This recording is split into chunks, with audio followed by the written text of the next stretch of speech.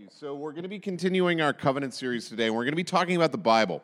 Because last week we talked about our statement of faith and why we have one. You know, we didn't go through it in detail. But one of the things that we talked about at the end of that was we have this commitment to biblical truth. And it's important for us to understand and codify, I think, what is our relationship with the Bible, okay? Because whether we like it or not, we are Bible people. And also, whether we like it or not, for those of us who live in the Western world, the Bible has been the most influential book on our culture and history for the last 2,000 years, for better or for worse, okay? And there are times when it has been for worse. And so how do we treat this book? Because we all know, and I know most of you, but we all know and have experienced ways that we can get this wrong, right? There's many, many wrong ways to treat the Bible.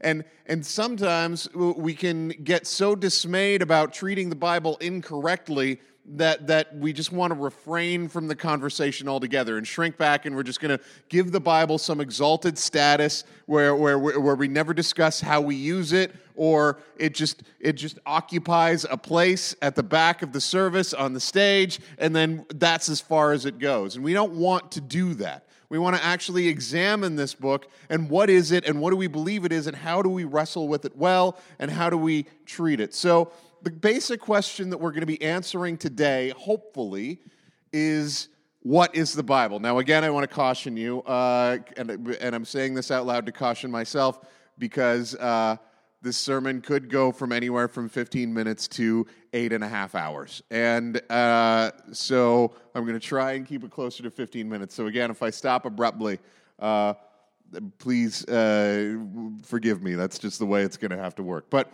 what we say in our covenant as an answer to the question, what is the Bible, is this.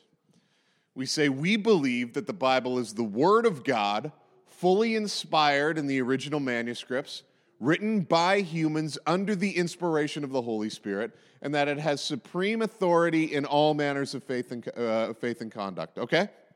So, this is non-biblical, okay?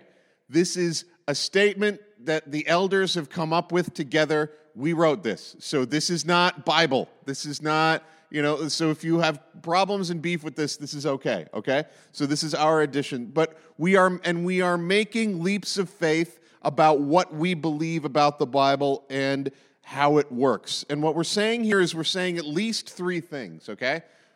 And I kind of want to separate these out just for the ease of our conversation about them. We're saying that we believe that the Bible is the Word of God, fully inspired in the original manuscripts. That's the first thing we're saying. Second thing we're saying that it is written by humans under the inspiration of the Holy Spirit. So that's the second thing. And then the third thing, that it has supreme authority in all matters of faith and conduct. So these are the three things that we're saying. And so the first thing that we're saying about inspiration, we get that from here in 2 Timothy 3:14-16. Where Paul is writing to Timothy. He's a young pastor. He's dealing with a congregation that's probably in a city that's probably a little bit beyond him.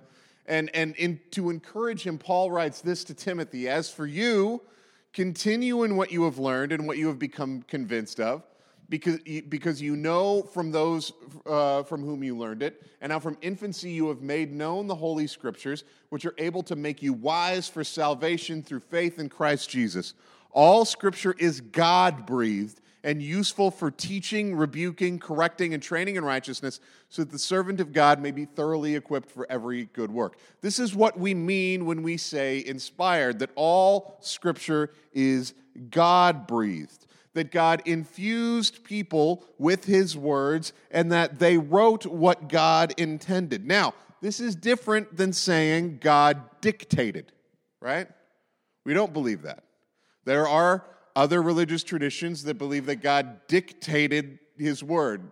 Islam believes that God dictated the instruction to Muhammad. Mormons believe so that's God dictated. Mormons believe that the Book of Mormon was written on gold plates and already written on gold plates and then given to Joseph Smith. We don't believe that. We believe that God worked through people, breathing into them His words, and through them and their engagement with God, out comes this word that is fully what God intended it to be, okay? So this is where it comes from. Now, we are making some leaps of faith in this when we say that we believe that the Bible is the Word of God. And one of the first leaps of faith that we're making is that this Bible is composed of 66 books, for lack of a better term. So this is a collection in a library.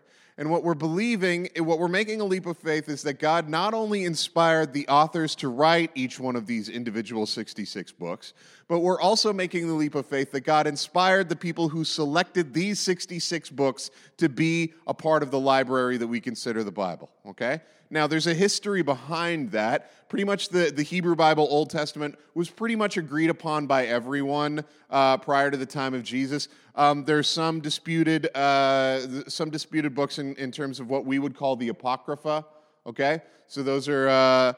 So basically, this is if you want the best basic level hermeneutics lesson that you can get would be to watch Buck Denver's "What's in the Bible," which all of our children have done. It's a children's thing. It's a little bit hard to get past the children's songs because they're really annoying, but it's also the best 100 level hermeneutics class you're ever going to get. Like, I wish they kind of made an adults version that's less annoying, but basically, the Old Testament, as we understand it, it was translated into Jesus' time in a collection of books called the Septuagint. Septuagint were 70 scholars who gathered in Alexander, Egypt, and translated the Hebrew and Aramaic books of the Bible into Greek. Now, there are manuscripts for what we consider the Apocrypha that are part of the Septuagint. Those are the Wisdom of Solomon, 1st and 2nd Maccabees, those books in the middle. We have Greek manuscripts for those. We don't have Hebrew manuscripts for those. So that's why they weren't included in our Old Testament in the same way. So that's where we get to that. Then we get to the New Testament, which really didn't become codified into the 27 books of the New Testament until roughly 325, around the Council of Nicaea. But there were, at the time, pretty much universal agreement on what books ought to be included. So, whoops, sorry, I'm getting ahead of myself.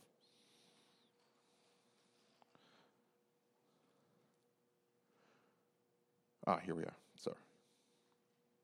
So there were disputed books in the New Testament, and the disputed books were, and I'm just going to give you a list so you can, just for your own interest and fun, were the Epistle of James, the Epistle of Jude, 2 Peter, 2nd and 3rd John, the Book of Revelation, the Gospel of Hebrews, Epistle to the Hebrews, the Apocalypse of Peter, the Acts of Paul, the Shepherd of Hermas, the Epistle of Barnabas, and the Didache.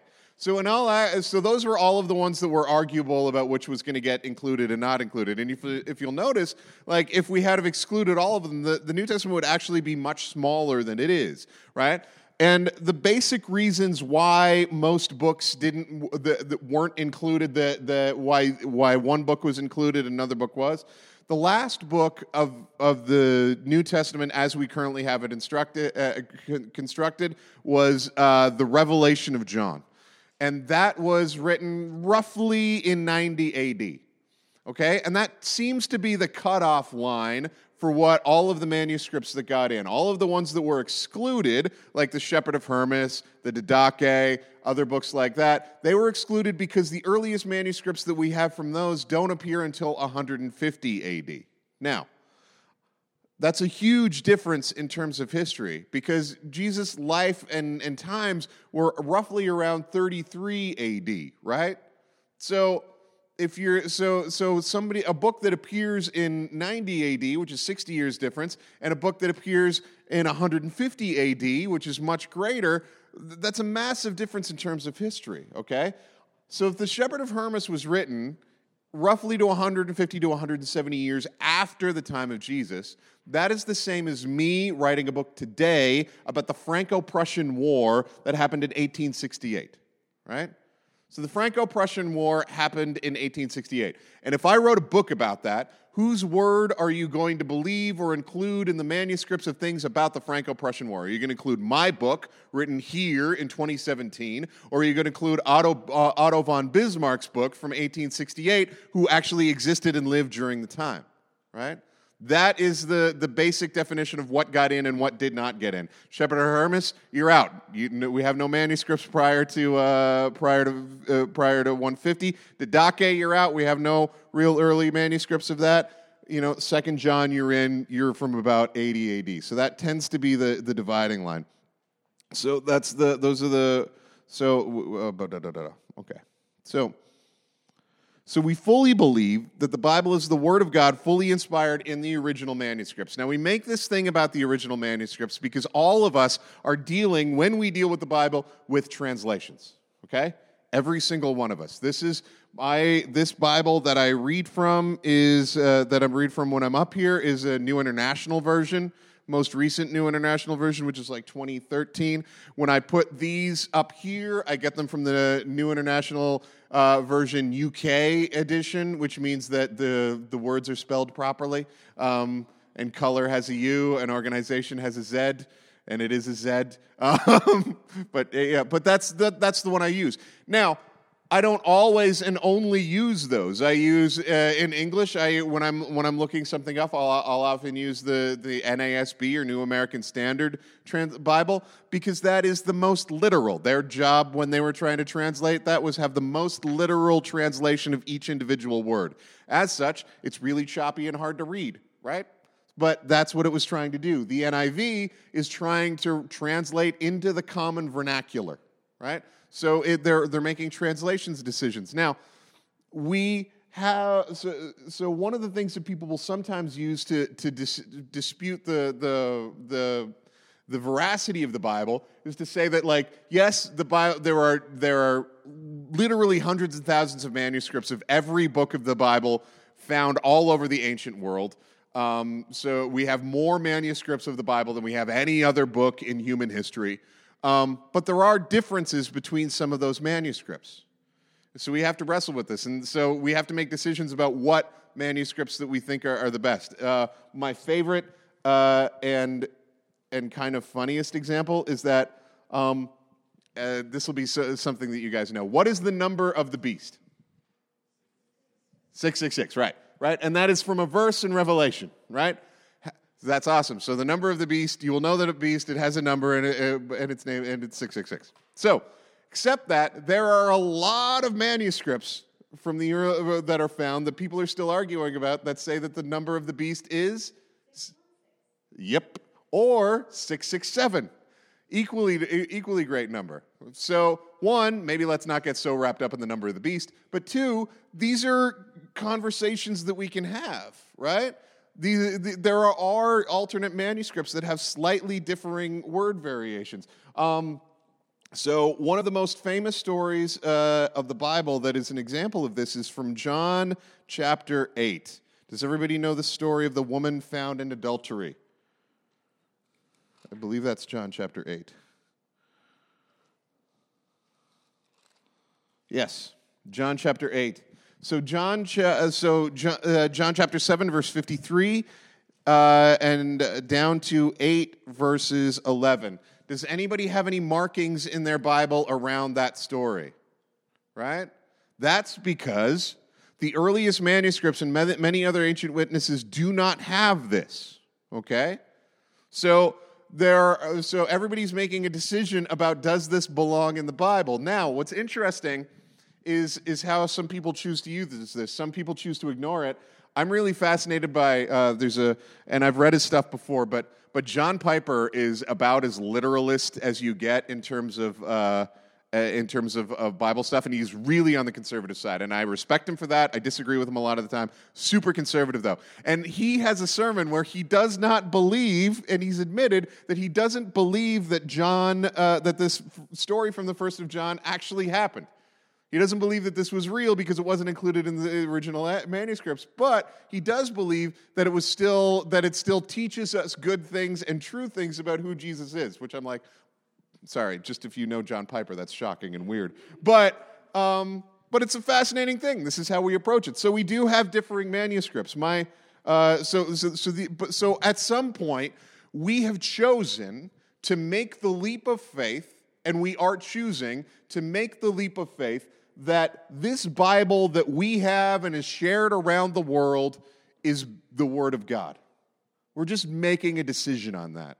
And that doesn't mean that we're not aware that there are discussions about which book ought to be in and which book ought to be out, or that we're not aware that there's differing textual criticisms about different manuscripts. We're aware of that. But we're making a leap of faith, and we're making a leap of faith that God is leading us, that this Bible that most of us have been using throughout human history is the Word of God. We're just going to make that jump, okay?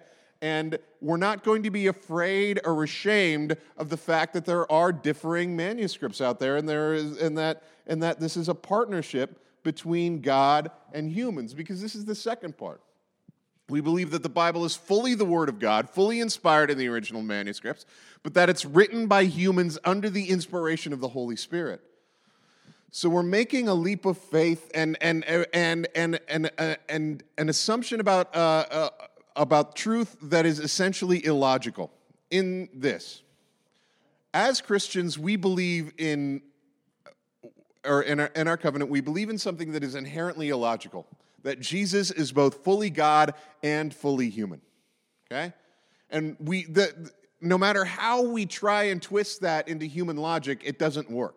We have to accept that that is a paradox, that somehow Jesus is fully God and fully human. And that has really been a point of heresy throughout Christian history, is like people have tried to make Jesus less God or less human. And what we've agreed on as Orthodox people in following Jesus is that no, somehow in ways that are greater than our logic, this makes sense. We also believe the same truth about this book.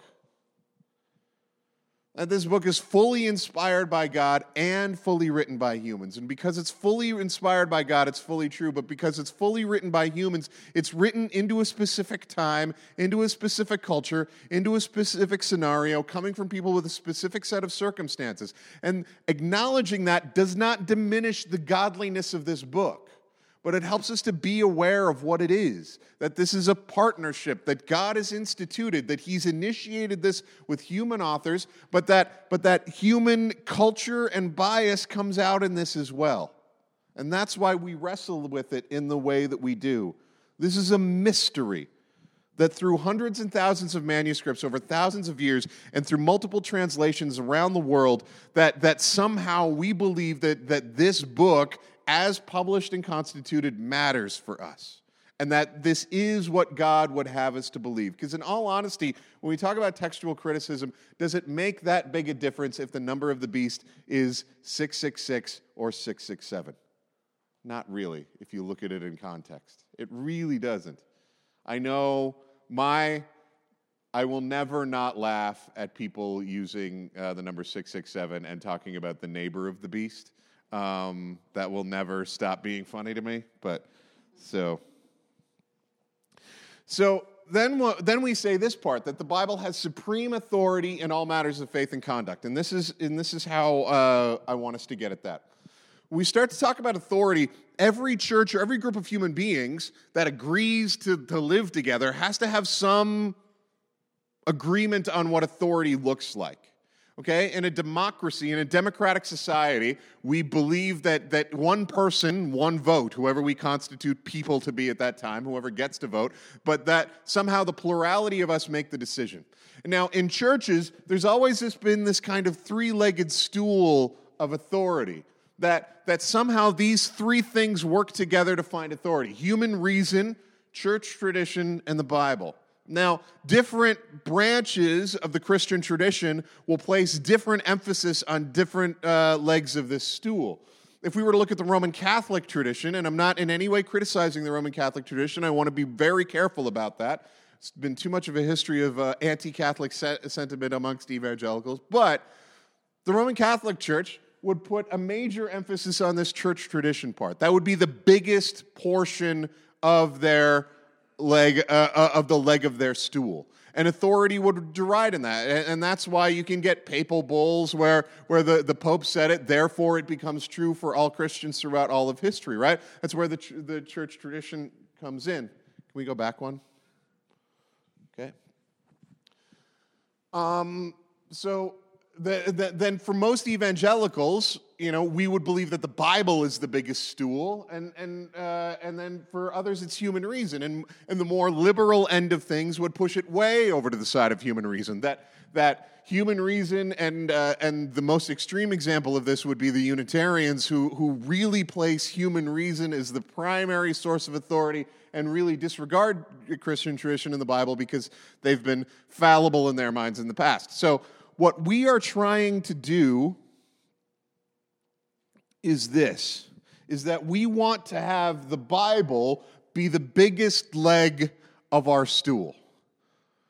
Okay, that when we make decisions, correctly or incorrectly, when we have discussions and arguments about who we are and what we're going to do, that the biggest leg of our authority is not going to come from me because I have a position, or it's not going to come from all of us, but we're going to deal with this Bible thing. That's going to be the biggest part of our stool. Now, I want to be careful with this, because there are some of my colleagues and other evangelical pastors who would say that the Bible should be the only leg, right? And lots of people in our tradition, what I grew up with, is said that the Bible should be the only leg of the stool, that there is no room for human reason nor church tradition. However, we need to be honest about this, is that no one reads the Bible without using human reason.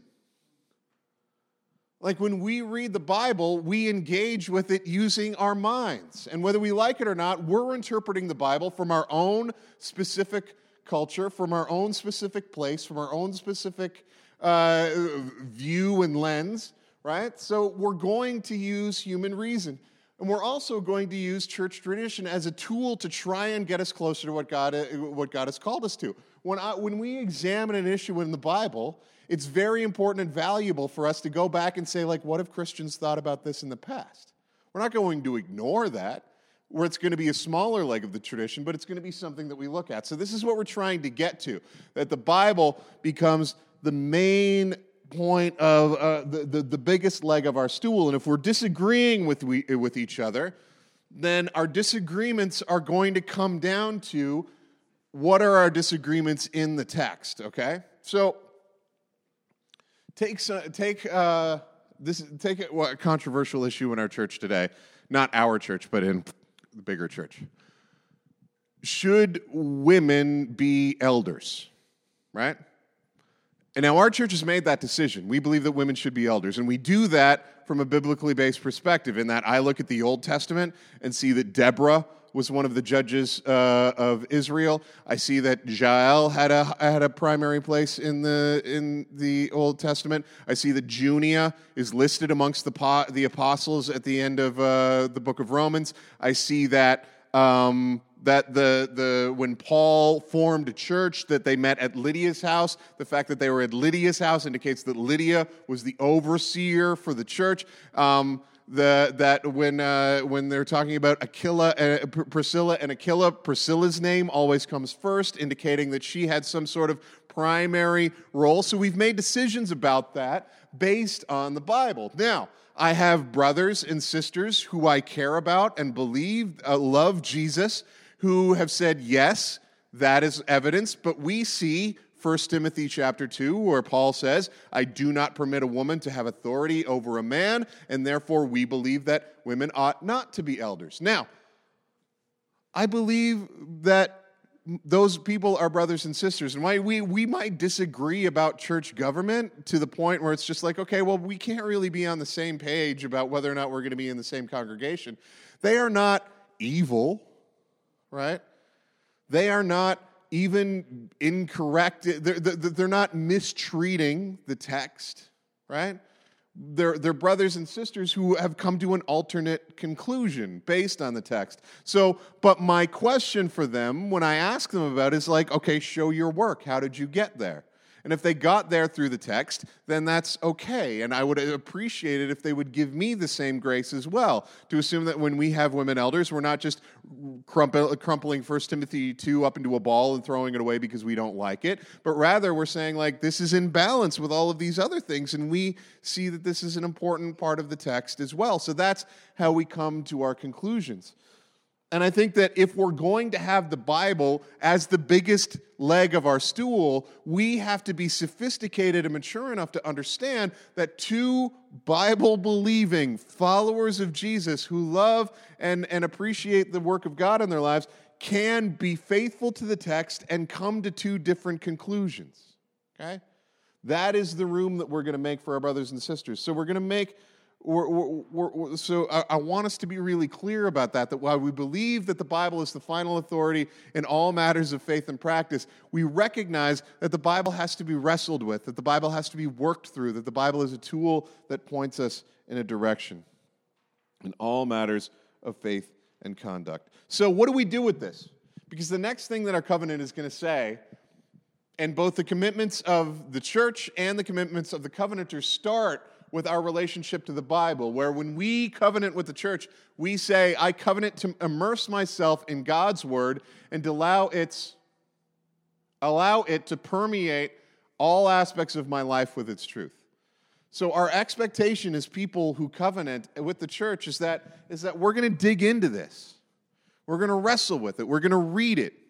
We're gonna fight it. There's gonna be times when we disagree with it. There's gonna be times when it's like, it's okay to read the Bible and be like, there's a lot of people being smited in the Old Testament. Like, what's going on there? It's okay to wrestle with that. But we're going to engage it and take it seriously, okay? We're gonna dig in and immerse ourselves in God's word and allow it to affect all of our life with its truth. It's interesting when you read Psalm 119, which is, I would, if I can give you homework this week, your homework is going to be to read Psalm 119.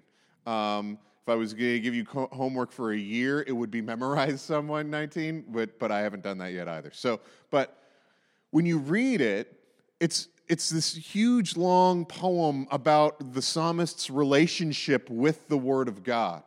And it's interesting because as he's talking about his relationship with the Word of God, he's finding comfort and peace in it. He's finding wisdom in guiding it. He has love and longing for it. This Word gives him confidence and assurance. And we believe that this Word, this Bible, this book of God that we spend time talking about in Bible studies and in sermons and in all these things and sing about in our songs, this is a tool that is used by God to bring us all of these things.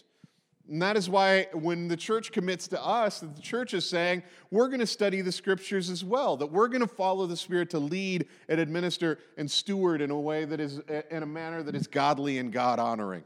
So when we have a beef with each other, when we have a disagreement, this is going to be as much of a rule book as we can get it to be. We're going to dig into this together. We're going to say, like, how does this work? And we're going to hold each other accountable, and this is going to be the playground and the tool that we use to get closer to the truth. And I want to be really clear as I say this, and this is so fundamental to our relationship with the Bible, because this is one of the ways that we can get it twisted. This is a tool. This is a God-made tool. This is a beautiful tool, and this is a tool that I love, but it is a tool to point us toward God. It is not God himself. So if this is pointing me towards God, and if my immersing myself in this is bringing me to love the Lord my God with all of my heart, soul, mind, and strength, if it is doing that, then I should delight in the tool, but delight more in who the tool is pointing me toward.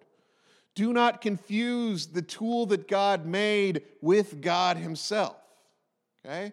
And I don't in any way say that to disrespect the Bible. But you disrespect the tool maker if you believe that the tool is God himself, right? And I'm not willing to allow this to become an idol. And I'm not willing to allow my interpretation of it to become an idol, okay? And because this is a tool, because this is useful for training and sharpening and rebuking and training in righteousness, it's fair for us to expect that this book is going to do the things that God expected us to do. That immersing ourselves in this is going to cause us to love the Lord our God with all of our heart, soul, mind, and strength, and to love our neighbors as ourselves. And I also think it's fair, and this is fair not just for in our church, but when we see other people claim to be Christians or try and use the Bible in a different way in a public manner, that if this book is not causing them to love God with all of their heart, soul, mind, and strength, if this tool is not causing them to love their neighbors as themselves, it's fair for us to say you're using it wrong. So there are times when those who are famous Christians come out and say things on news reports and use this book in a way that diminishes human beings, use this book in a way that justifies the actions of some people and disregards the actions of other people, that I'm saying you're using this wrong. And what frustrates me as a teacher of this book is that there are millions of people, and I know hundreds of people, who disregard this book as a tool to get to know God because so many people use the tool badly. Okay? And I get frustrated with that. And that's why we need to make sure that our relationship with this is proper and right. That this is a tool that points us towards God. It is not God himself.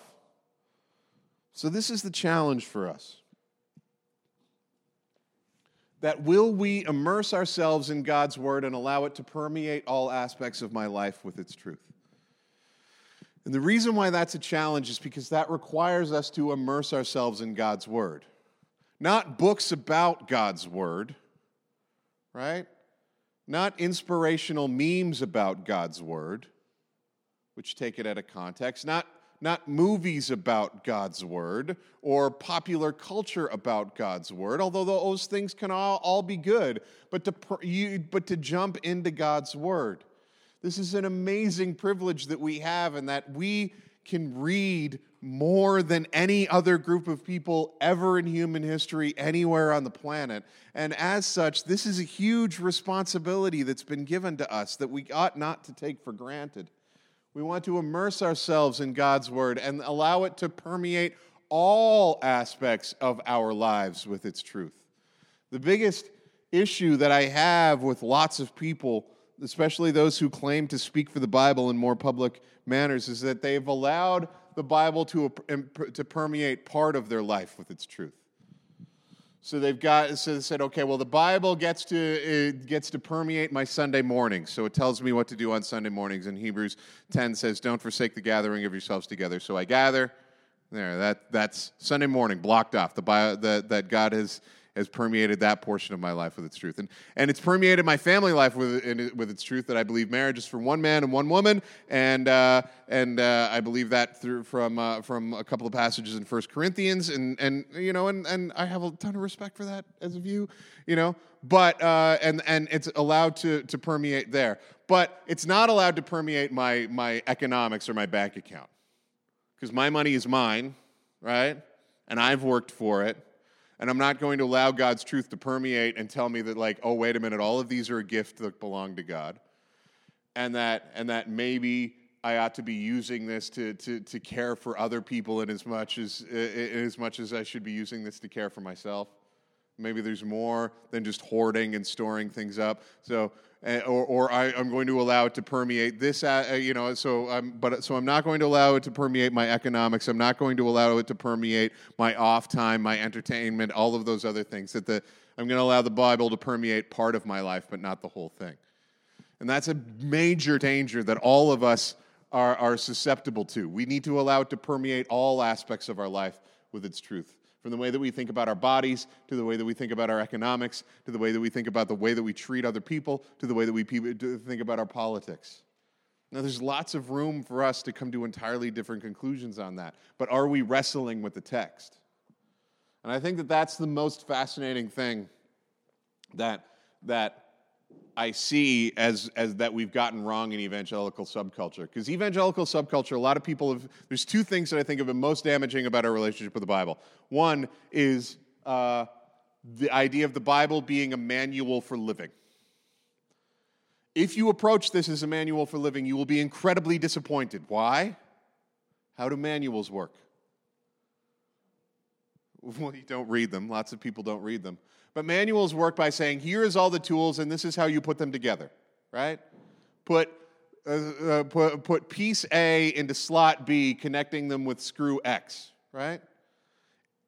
And you're like, okay, the Bible is a manual for living. And then you open it up, and it's like, well, one time a guy was walking down the road, and he saw a prostitute. And he slept with her, and then she tricked him into giving her a goat and his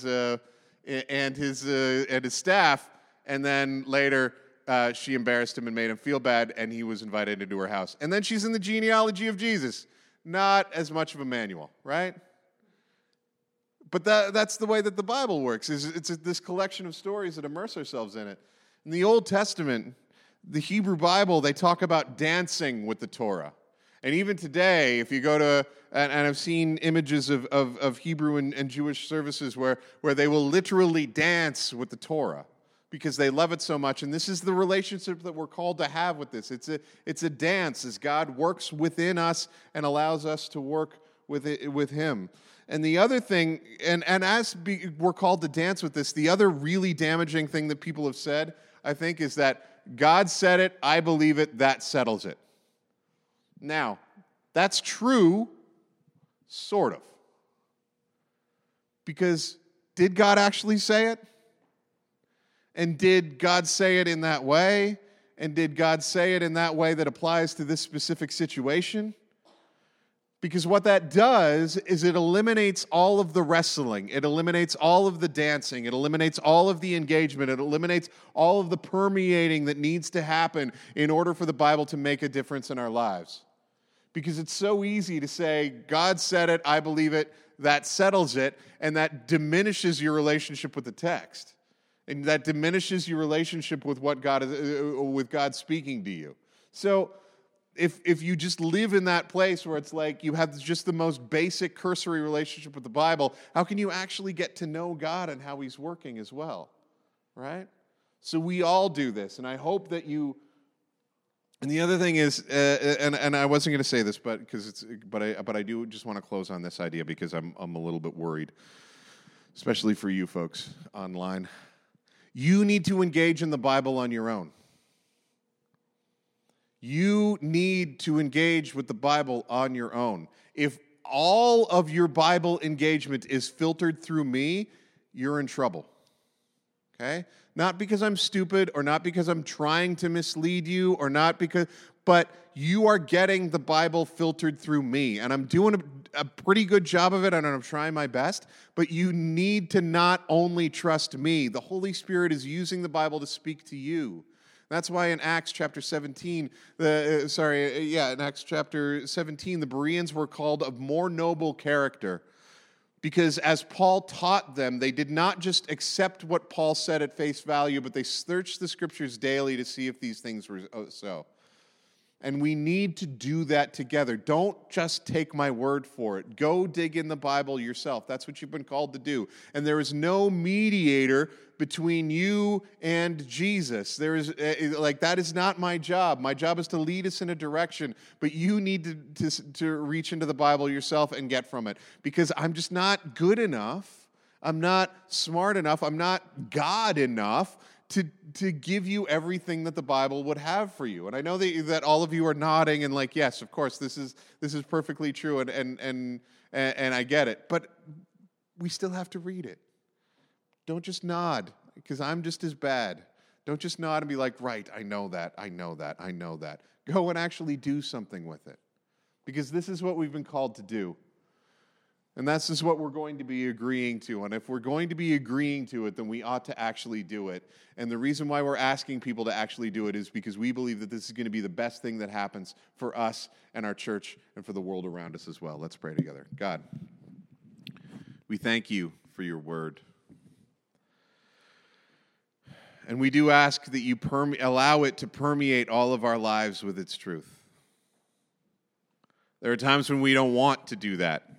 There are times when we don't want to have our lives affected by your truth. But we ask that you would give us the courage to do that, knowing that it is what is best for us, that it is what is best for the world around us, and it is what is going to cause us to love you with all of our heart, soul, mind, strength, and to love our neighbors as ourselves. We ask this in Jesus' name. Amen.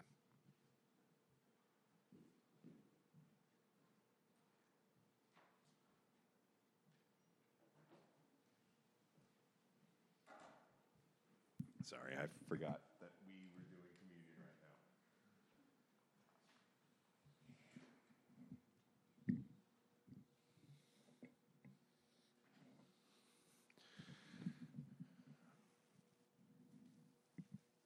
So we believe that the Bible is a tool to show us who God is. But one of the other tools that God has given us is his table. And we believe that this table is a symbol of what he's doing. And when we come to this table, we recognize that this is just a simple table made of wood. That this is Welch's grape juice and wafers. We recognize that. And this is the reality of it. But at the same time, when we come here, we are acknowledging that this is a tool that the Holy Spirit is using us to infuse us with the grace and the love and the peace that comes from Jesus. And one of the things we believe is that this is a symbolic table, but that symbols matter. And that symbols are tools to show us who God is and how he is working in our lives. So as we come to this table, we are coming to Jesus broken for us. As we come to this table, we are coming to Jesus with his blood shed for us. We are coming to this table seeking the reconciliation that is available in Jesus. So let's pray and allow this tool to do the work that it was intended to do. We ask that the Holy Spirit open up our minds and our hearts to his work in and among us, that we would be changed and remember properly his death until he comes again. We'll take a minute in silence.